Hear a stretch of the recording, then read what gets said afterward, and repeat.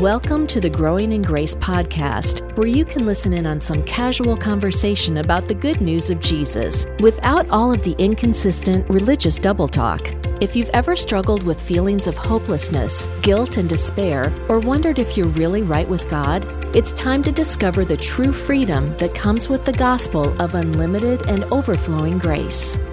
All right, we're about to take off. Please fasten your seatbelts and watch this person up at the front of the airplane here, because they're going to tell you what to do in case we crash. Joel, do you have that? Do you have that instructions for the people? The instructions for the people. Yeah, but I don't. You've seen those videos where the crew member does it with in a funny way. I couldn't ever do that. I couldn't pull that off. But yeah, I mean, it's up there like they're doing sign language and everything. And can you slow down a little bit? I mean, I'm trying to follow you here, but it's like, how do you pay attention? It's like, I'm not going to remember any of this stuff as we're falling into the ocean here. We're falling down there. It's like, what? Everyone's in a panic. What do we do? Yeah, but actually, that's scary stuff right there. The way you started this, interestingly, has to do with, I ended last week saying that I had a thought that came to my mind about something being fulfilled. It's just, and again, this is a metaphor. No metaphor is perfect, but my son just recently took a plane trip out to California. We live in the Midwest. And so to get to California, you can take a 3 or 4 day road trip, or you can take an airplane. That's usually the way that people do it. When I was 14, I think, we took 3.5 days to get out to California in a car. Okay, so having to do with the word fulfilled. We're talking about, is the law fulfilled or is it not? And so Jesus said he came not to abolish the law, but to fulfill the law. And so he did fulfill the law, because if he would have abolished it, he couldn't have fulfilled it. So my son took this trip out to California. It's a trip where he's thinking about moving there, and so he and some friends went out there to kind of scope out the area and find out some things that they might need to know if they move there. So this trip, let's just say it had to take place. They had to fulfill this trip before they decided to move out there for sure. Well, so they didn't abolish the trip, because if they would have abolished the trip, if they wouldn't have taken the trip, they wouldn't have been able to figure out what they needed to do. So they fulfilled the trip. They went out there and they took the plane out there and they came back. That trip has been fulfilled. It's been done. It is finished. It's been done. It doesn't need to be done again. There's no reason for anybody to try to do it again. Now that it's been done, the result of what they needed to do is there. They have the information they need. They have what is needed. It's been fulfilled. There is no reason for them to take that trip again, or for anyone to take that trip for them. So now that it's been done away with. It's not there for them anymore. And that's what Christ did with the law. He fulfilled it.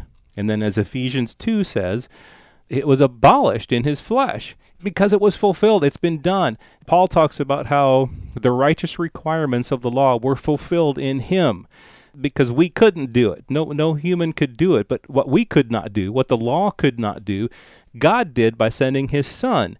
And what Jesus did, what the Son did, was he fulfilled the law for those of us who couldn't fulfill it, which is everybody. Nobody could fulfill the law, so he did it. Now it's been done. It's been fulfilled. It's led us to faith. Now we're in faith, and so what we need to do is point people to faith in Christ, not to a law that has been fulfilled. He did that all. It's been done. Now that's out of the way.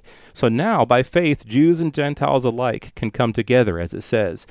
Ephesians 2, Colossians 2 talk about this. God made those who didn't have God or the law, he put them together with those who did have the law. So Gentiles and Jews were able to be put together in this one new man that we've talked about so much on this podcast. And the way that he did that was by removing the law, by taking it out of the way. But he took it out of the way after it had been fulfilled. Now it's been fulfilled. And so there's no longer any need for talking about the law except to explain all of that. And that's what the writer of Hebrews did. That's what Paul does in his epistles.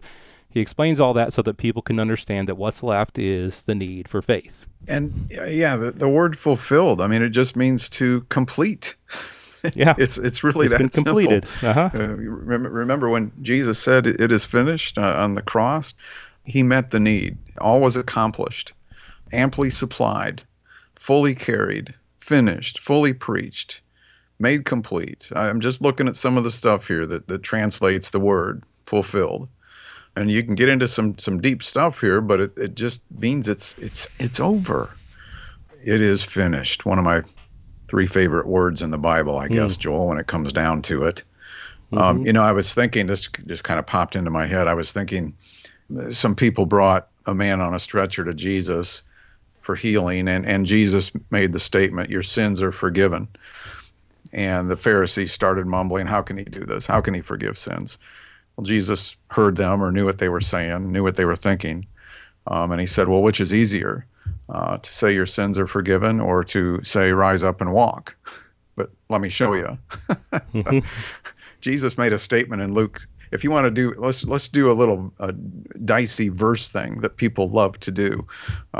Luke 16:17. Jesus said, in relation to what Jesus said in Matthew 5, and in Luke 16:17, he said it is easier, and I'm plucking this out because there is a context here, but it is easier for heaven and earth to pass away. Get this now. It's easier for heaven and earth to pass away than for one stroke, one dot, one jot, one tittle of the law to fall or fail. But what do you think Jesus did? Did he do the easier thing or the harder thing? He did the harder thing. The law fell. He tore it down according to Ephesians chapter 2. He broke it down. It fell because, again, it was keeping people from God. We're not blaming the law. Right. It's not the law's fault. The law, again, perfect, righteous, and holy. But it was against us. It was contrary to human beings who could not live up to its perfect standard. Yeah. I mean, we see it as an abolished thing because there's really nobody under the law anymore, right? If nobody is under it, then what use does it have? Right. Exactly. And the writer of Hebrews and Paul explained what use the law did have. That was all to point out that it led to faith. This is, it led to the sacrifice of Jesus. The many ways in which Jesus fulfilled the law. One thing, he was perfectly obedient to the law. He fulfilled it. He didn't stray from the law. He was obedient to it. He did everything it said. And also in some ways, I don't mean in some ways, but in various different ways, he also fulfilled the shadows of the law, the Day of Atonement, the sacrifices that were repeated over and over again, and Jesus fulfilled that in the one sacrifice. Just so many ways in which he actually fulfilled the law, and so it doesn't ever need to be done again because it's been fulfilled, and then it's been taken out of the way, and now what's left is to lead a person to faith. And it's really part of the story of the Gentiles, again, the people who were without Christ, who did not have Christ. Paul says that he makes that big point that the Gentiles were aliens and strangers from the commonwealth of Israel. They were called the uncircumcision by what is called the circumcision, that at that time you were without Christ, being aliens from the commonwealth of Israel, strangers from the covenants of promise, having no hope, and without God in the world. But now in Christ Jesus, you who once were far off have been brought near by the blood of Jesus. It does not say that you have been brought near by the law, through the law. Gentiles, we didn't even have the law in the first place. And so here's just another thing that when I really began to see this, it just blew my mind, because all this talk about the law in Christianity, and Gentiles never even had the law. And as it says here, as we've both made the point here, that it was through this law being broken down, being abolished in his flesh, it was through that then Gentiles and Jews could come together in Christ.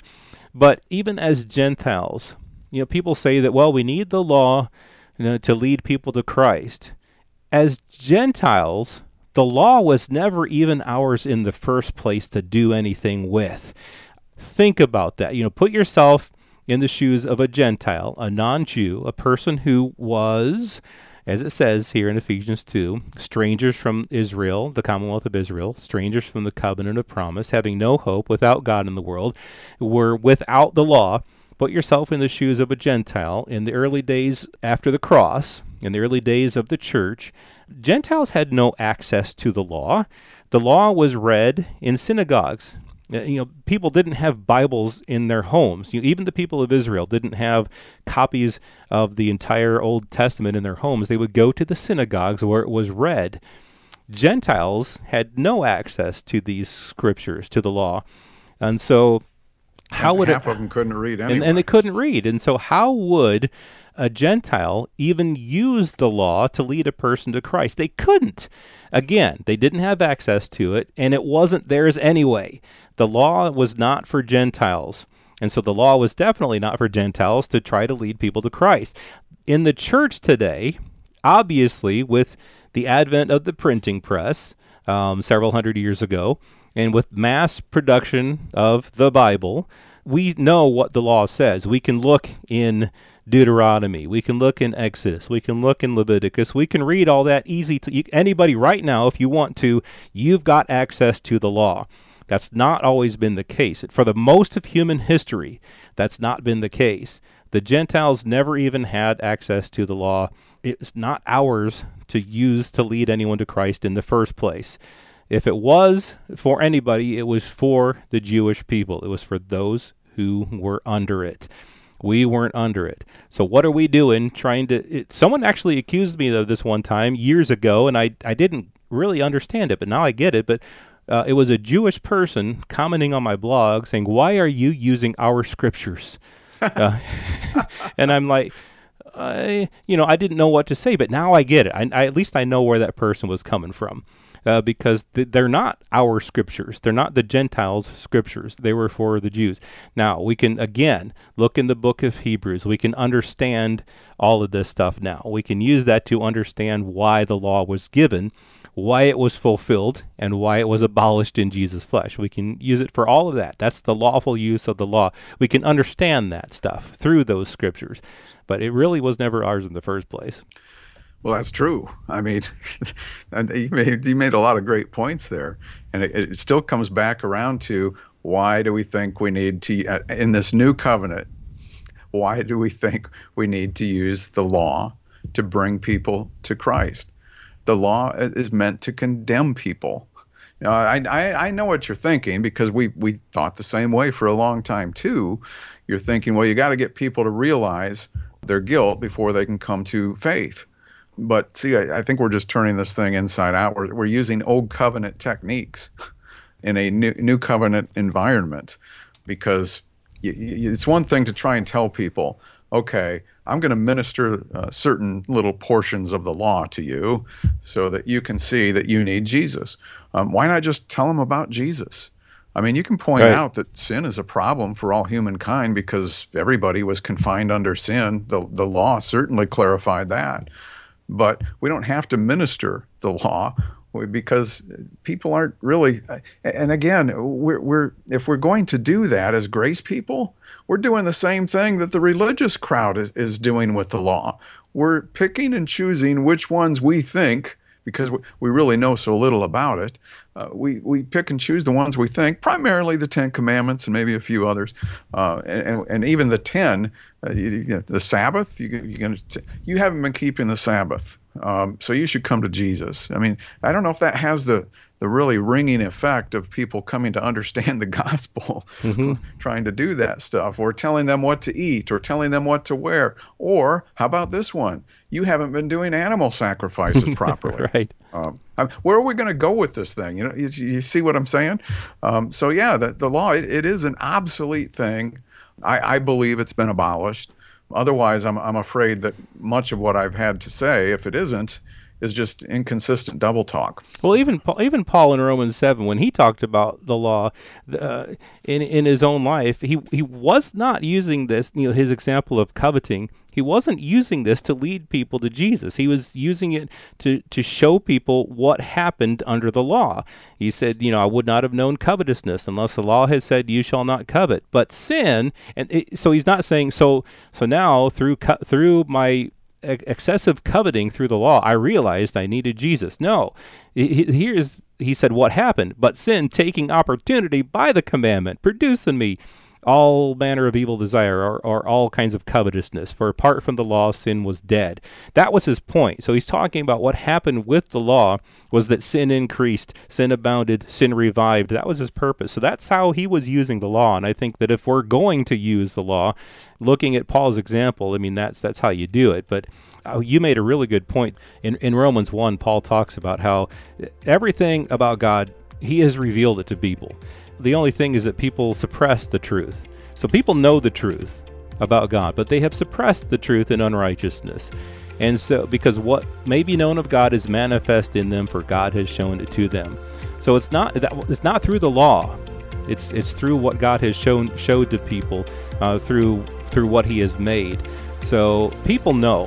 There's an inherent knowing inside of people that there's something wrong, and they need to call out to God. A lot of times they just don't do it because they suppress the truth. Anyway, we'll wrap it up for this week. Join us back next week for more Growing in Grace. This has been Growing in Grace with Mike Kapler and Joel Brieseke, heard online through various internet sources around the world each week. Access past programs by visiting growingingrace.org. Share it with a friend and listen again next week for more Growing in Grace.